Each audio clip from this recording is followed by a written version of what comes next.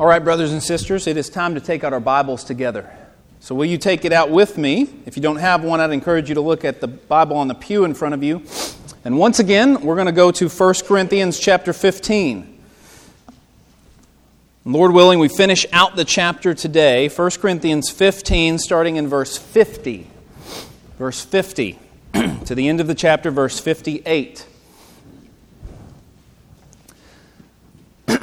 Now, if you pay attention to the stories of literature and film all through the years, you come to realize that the ones that really resonate with us are those that are a variation on the story of Jesus Christ.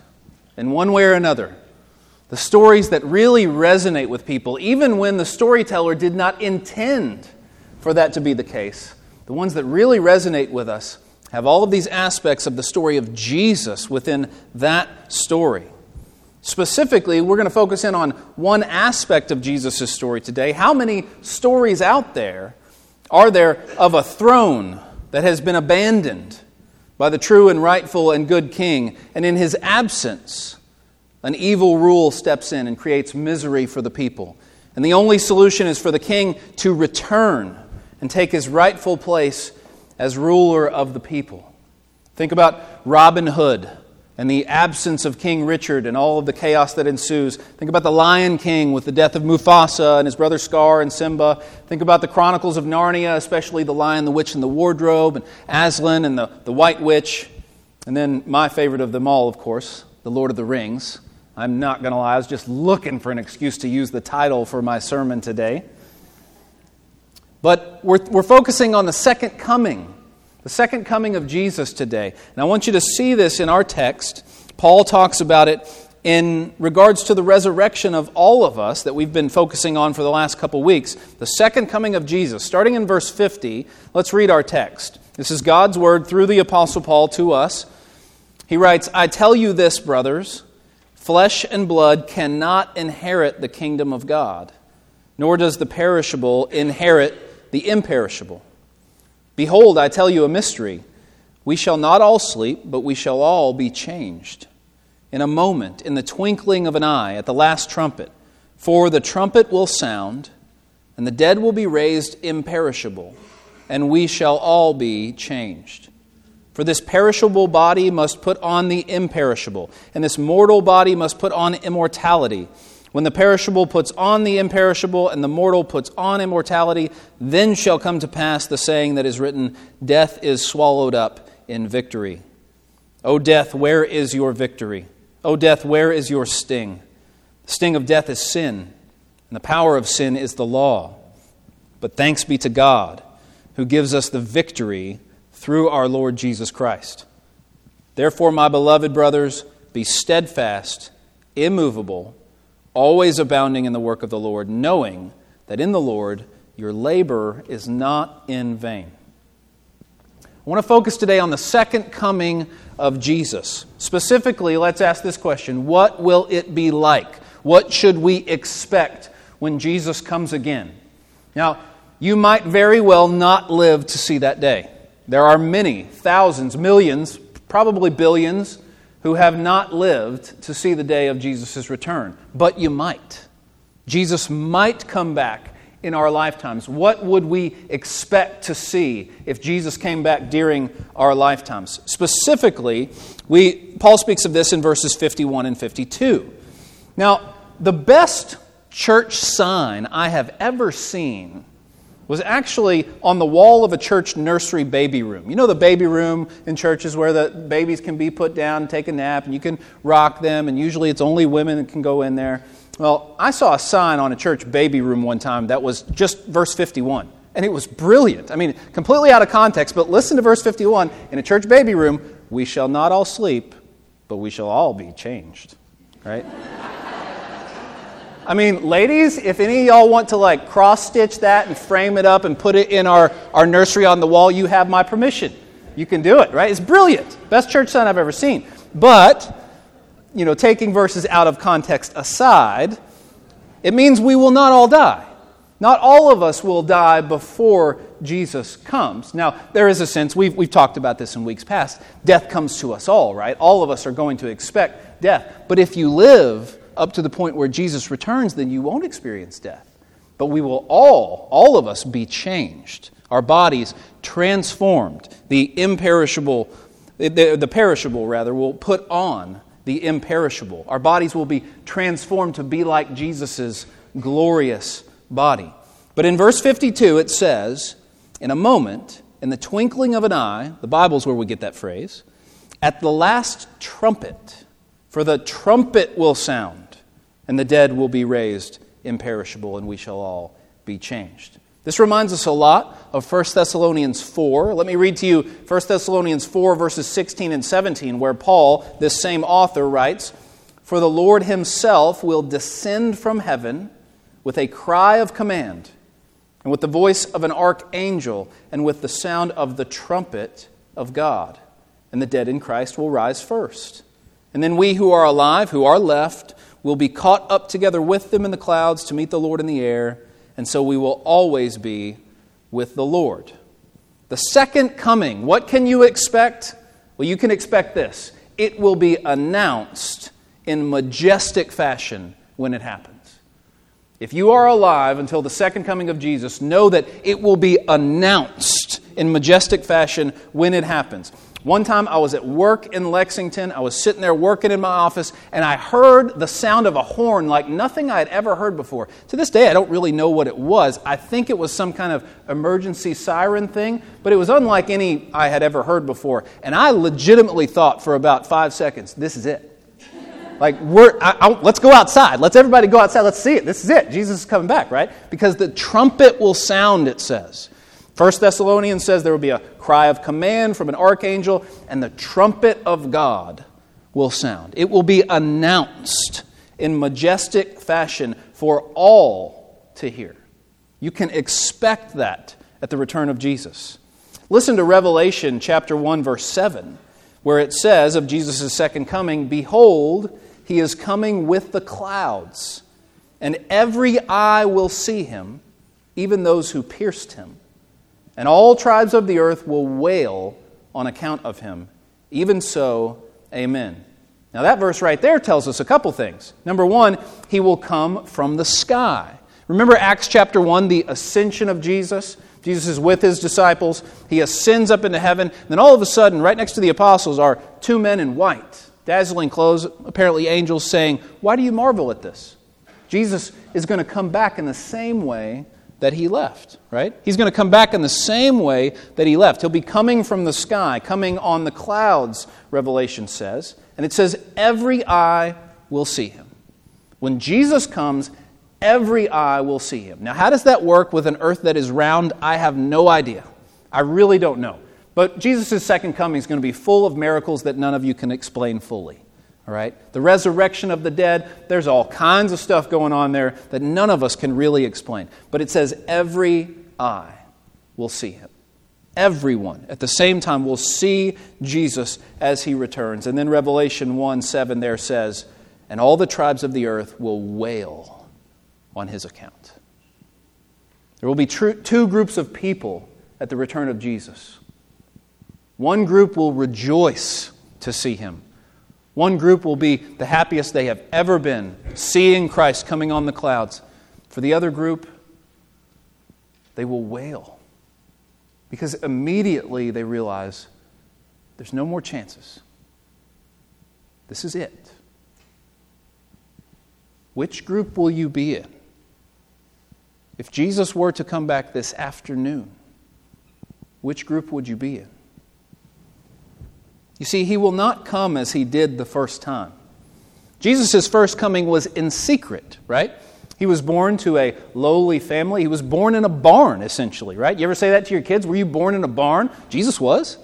He was born in a barn, right? The only people there to see it were his family, and then the only other witnesses were the animals. And then pretty soon just a few shepherds, lowly shepherds who were nearby came, but that's it. He came in secret the first time. The second coming will be the exact opposite. Announced to all, and all will see. If ever there is someone on earth gaining a following and lots of attention by claiming to be Christ come again, don't you believe it for a second. We know better. When Jesus comes, we will all see Him. When Jesus comes, everyone will know beyond a shadow of a doubt what is going on. Jesus even says in Matthew 24, you should expect false Christs to come. You should expect that. He even says that false Christs will perform signs and wonders to deceive people. Jesus says that. Don't be surprised. But don't you believe it for a second. When Jesus returns, everyone will know beyond a shadow of a doubt. We always have this question in our minds. Would I have known it was Jesus when He was here? What if I lived in the time of Jesus' first coming? Would I have been those that believed in Him? Or would I have been one of the ones that persecuted Him and that ridiculed Him, right? We always have that question about Jesus' first coming. Jesus' second coming, that question doesn't apply. Everyone will know immediately, beyond the shadow of a doubt, what is happening. His first coming was humble and meek. His second coming will be the exact opposite. Victorious. Earlier in 1 Corinthians 15, a couple weeks ago, we saw He will destroy His enemies. He will destroy all of His enemies. He will put all of His enemies under His feet. The last enemy to be destroyed will be death. Revelation 19 says, poetically, this is poetic, symbolic language, but it's interesting to get the feel for Revelation 19. On Jesus' second coming, it says He will be riding a war horse, wearing a robe dipped in blood, with a sword coming out of His mouth and a rod of iron to rule His enemies. And it says He will tread the winepress of the fury of the wrath of God. It could not be any different than His first coming. Radically different in victory over His enemies. And so Jesus' second coming, we can expect all of this. But again, I ask you, what group will you be in?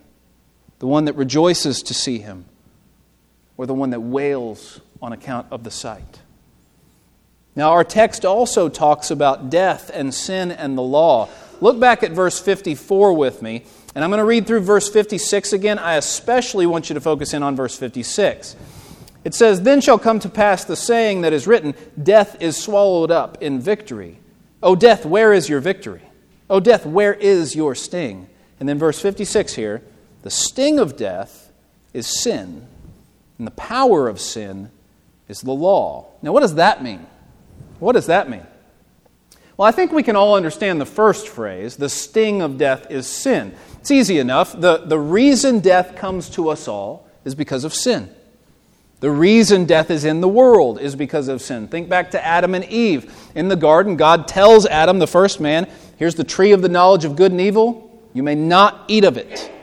And in the day that you eat of it, you will surely what? You will surely die, right? Death enters the world. Human beings become mortal because of that sin. And every human being since has died. Every human being since has been mortal. Romans 6:23 says, "For the wages of sin is what? Death." The wages of sin is death. And so the sting of death is sin. Death is in the world because of sin. We get that. We understand that. But the next phrase is a little bit more tricky. The power of sin is the law. Now, what does that mean? Because you might be reading that, and I wouldn't blame you, reading that and thinking, "Oh, John, I thought God's law was a good thing. I thought it was the way to holiness. How could the law of God be a power for sin that leads to death?" Now, one of the things that really helps us here in this verse 56, and especially the second phrase, is that Paul, this same author, in the book of Romans, teaches on this extensively. In fact, I'm going to read to you Romans chapter 7, starting in verse 7, and it helps explain what he's saying here. Romans 7, starting in verse 7, these will be up on the screens behind me. It says, "What shall we say? What then shall we say? That the law is sin? By no means." So Paul starts off right away and he says, don't get it wrong. The law is not sin. The law is not bad. The law is not evil. But he goes on, "Yet if it had not been for the law, I would have not known sin. For I would not have known what it is to covet if the law had not said, 'You shall not covet.' But sin, seizing an opportunity through the commandment, produced in me all kinds of covetousness. For apart from the law, sin lies dead. I was once alive apart from the law. But when the commandment came, sin came alive and I died. Now let me explain that one real quick. Paul says, I was once alive apart from the law. I believe this is in reference to what we often call the age of accountability in young people.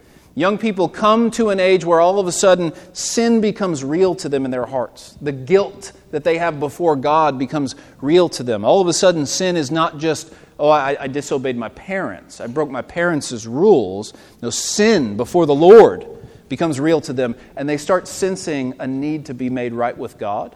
I think this is what Paul's referring to right here in verse 9. He says, I was alive once apart from the law, but then the commandment came, and sin came alive, and I died. So Paul's saying at that point, I became accountable to the Lord for my sin. I died spiritually. All of a sudden, he needs to be saved. And then he goes on, the very commandment that promised life proved death to me. For sin, seizing an opportunity through the commandment, deceived me, and through it killed me. You see, the commandments came, and an opportunity for sin was born. That's what Paul's talking about. The commandments came, the good commandments of God come, and now an opportunity for sin is born. Think of the 10 Commandments alone. The 10 Commandments alone. Paul said in that passage that the commandment that promised life proved to be death to me. Well, think of the 10 Commandments. You shall not lie. Well, if you don't ever lie, you will have life. If you don't ever lie, you will have life. How's that going for you? You shall not covet. If you do not ever covet, you will have life. How's that going? You shall not dishonor your father and mother. And if you never dishonor them, if you always honor them as you should, you will have life. Or think about this one. If you don't ever love anything more than God, you will have life. How's that going for us? You see, instead what happened was that God says, do not lie, and then Satan starts tempting us to lie in every way. And even if our spirit is willing, our flesh is weak. None of us are innocent. And so the power of sin is the law. The law is not bad in and of itself. No, the law is gloriously good. It's just that sin seized an opportunity through the law. That's what Paul means. Now don't misunderstand this here. When God gave the law, it was not as if He made a mistake. It was not as if He didn't see that one coming. Oh, sin's going to take an opportunity through these commandments and deceive people and bring death to them. It is not as though God did not see that coming, that He made a mistake. It did not catch Him off guard. This was His plan from the very beginning. See, Satan thinks he is so smart, but he is constantly playing right into the hands of God. Satan says, oh, there's a commandment. I'm going to do everything I can to get those people to break it. And what Satan didn't know was that God didn't give us the law so we could be saved by it. God did not give us the law so that we could be saved by it. The law exists to show us two primary things. The law of God, the commandments of God, exist to show us two things primarily. The holiness of God and our sinfulness. The law exists to show us the holiness of God and our sinfulness. In other words, the law shows us our need for a Savior. The law shows us our need for a Savior. It's like a mirror that finally allows us to see ourselves accurately and honestly. And so the question to all of us this morning is, when we read God's law, when we read God's commands, how do we respond in our hearts? Do we respond like the prideful Pharisee in Jesus' story, praying in the temple, saying, God, I thank you that I'm not like other men? Is that how we respond in our hearts when we read God's law? God, I thank you that I don't do that. I thank you that that's not me that has a problem with that. I thank you that I'm not like this person that just popped into my mind that really needs to read that verse. Do we respond like the prideful Pharisee, or do we respond like the humiliated tax collector who stood at a distance, could not even look up into heaven, beat his breast and said, God, have mercy on me, a sinner? When you read God's commands, what do you think? Do you think, thank God I'm not like that? Or do you think, God, have mercy on me? Have mercy on me. This past week we studied the parable of the Good Samaritan on Wednesday night. The Good Samaritan begins with a lawyer coming to Jesus trying to trap him. And the lawyer says, what must I do to inherit eternal life? And Jesus says, how do you read the law? What's the law of God say? And he says, smartly, intelligently, love the Lord your God with all your heart, soul, mind, and strength. The lawyer says this. Love your Lord your God with all your heart, soul, mind, and strength, and love your neighbor as yourself. And Jesus says, you have answered correctly. Do this and you will live. But he asks a follow-up question. And his follow-up question is, and just who is my neighbor? What he should have done is say, I need mercy. I see the law of God and I am exposed by it. I'm exposed by the law of God, the sinfulness, the darkness of my heart, the way that I have failed to live up to God's standard, for all have sinned and fallen short of the glory of God. I've fallen short. Is there any way for a person like me to be saved? That's our response to reading God's Word. And yet there are so many who respond, and there are even times where I respond like this, where we read God's Word and we think, God, thank you, I'm not like other people. We come to God's law and it's a mirror that finally allows us to see ourselves accurately and honestly. And so with all of this in our text, all of this that we've just talked about, the question then is, how should we live? How should we then live based on what we just read? Look at verses 57 and 58. 57 says, but thanks be to God who gives us the victory through our Lord Jesus Christ. See, in the end, we talked about Jesus will defeat all of God's enemies. He will have victory over every enemy, and the last enemy to be destroyed is death.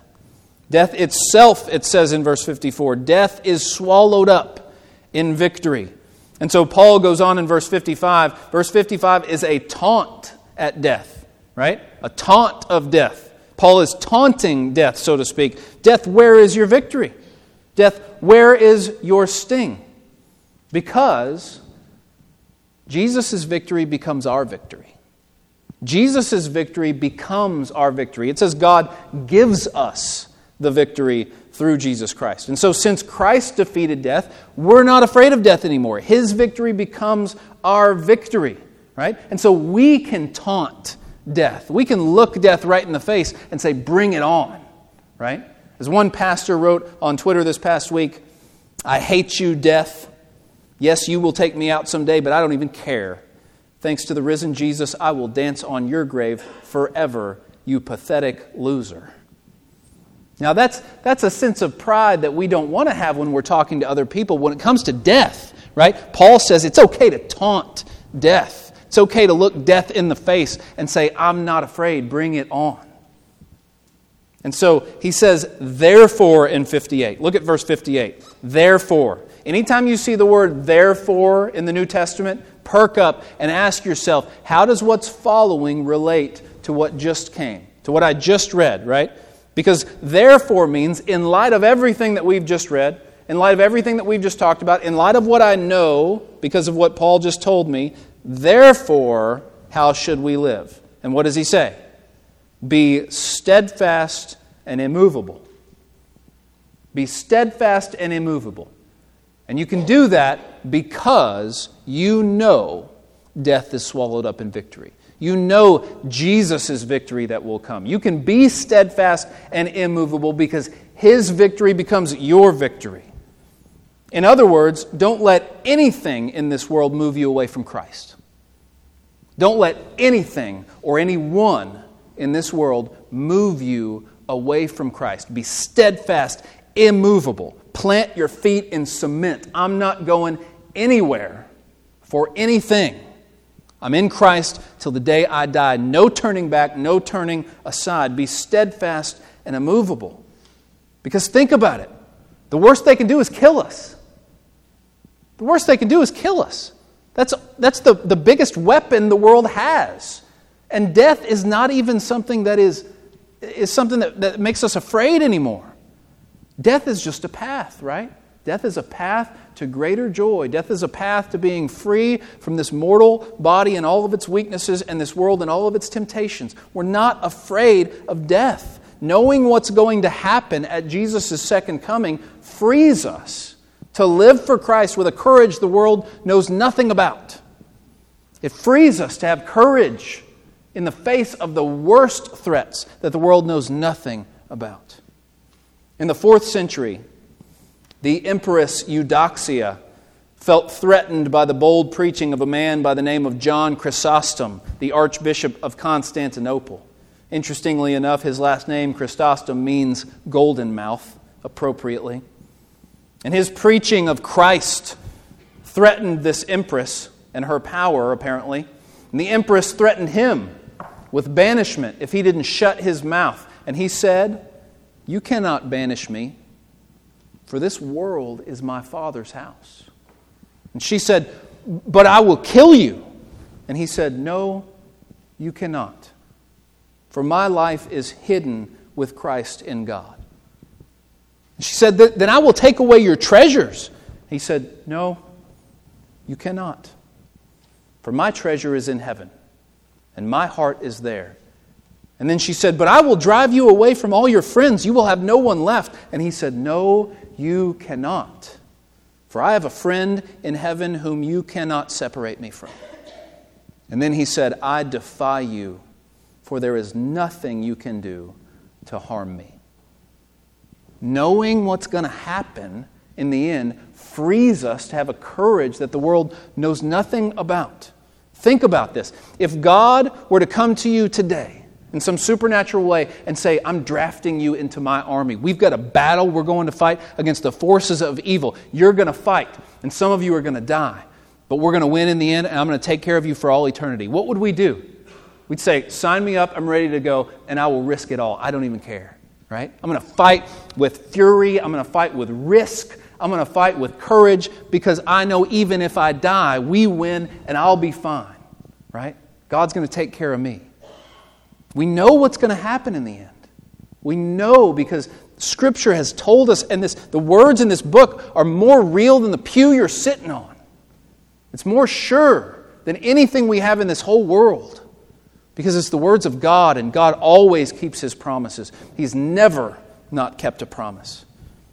And so it says, be steadfast and immovable. And then finally, Paul says, be always abounding in the work of the Lord, knowing that in the Lord your labor is not in vain. And so, brothers and sisters, let's serve and give and teach and speak for Jesus because we know how this ends. And we know that spiritual work done for the Lord in this life has an eternal reward in heaven. God calls us to sow and plant seeds, the harvest of which we may never see, but that's fine because our reward is in heaven. God calls us to speak the gospel and proclaim good news to a world that will often reject it, but that's fine. Because even though most will reject it, some will hear and believe. And we're not working for popularity. We're working for an eternal reward. We're working to hear, "Well done, good and faithful servant." Jesus has already secured the victory for you. It's already secured. And so we are free to spend it all and risk it all for His glory. And to bring more people into His glory. If we lose everything, He's going to take care of us for all eternity. It's the ultimate insurance policy. We're the ultimate trust fund babies, right?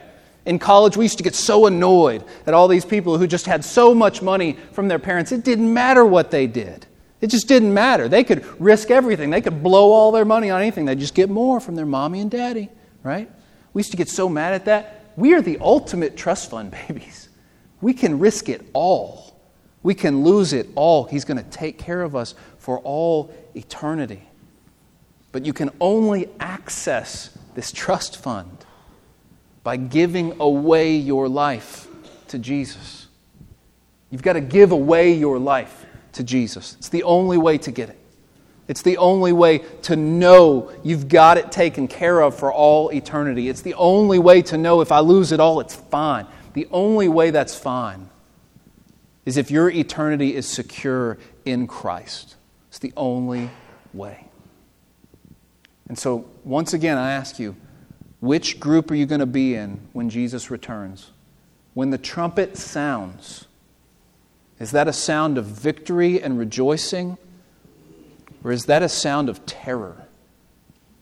Because there's no more chances. It's over. For all eternity, it's over. Don't be in that second group. Don't wait another day. I'm here to tell you, Jesus could come back this afternoon. Wouldn't that be wonderful if Jesus came back this afternoon? Or would it be? Would it be wonderful? It could happen. He will come like a thief in the night. He will come when we least expect Him. Are you ready? You know what to expect, but are you ready? Each week here at Columbia Christian after the sermon, we take some time to reflect and to speak to God, each one of us. We're going to take some time for silent prayer. This time is for you to speak to God. God just spoke to you, so you speak to Him. You respond to God in whatever way He's laid this on your heart, in whatever way you need to. This is a time of response for all of us, not just for those who need to respond publicly. We all need to respond to God's Word, and it's going to look different for every one of us. So we're going to give a few minutes of silent prayer so that we can all speak to God and reckon with what God has just put in front of us. Then after we have a time of private reflection and prayer, we're going to have a time of public response for anyone who needs to respond to the Word publicly. We'll do that after we pray. So let's pray for a few moments now.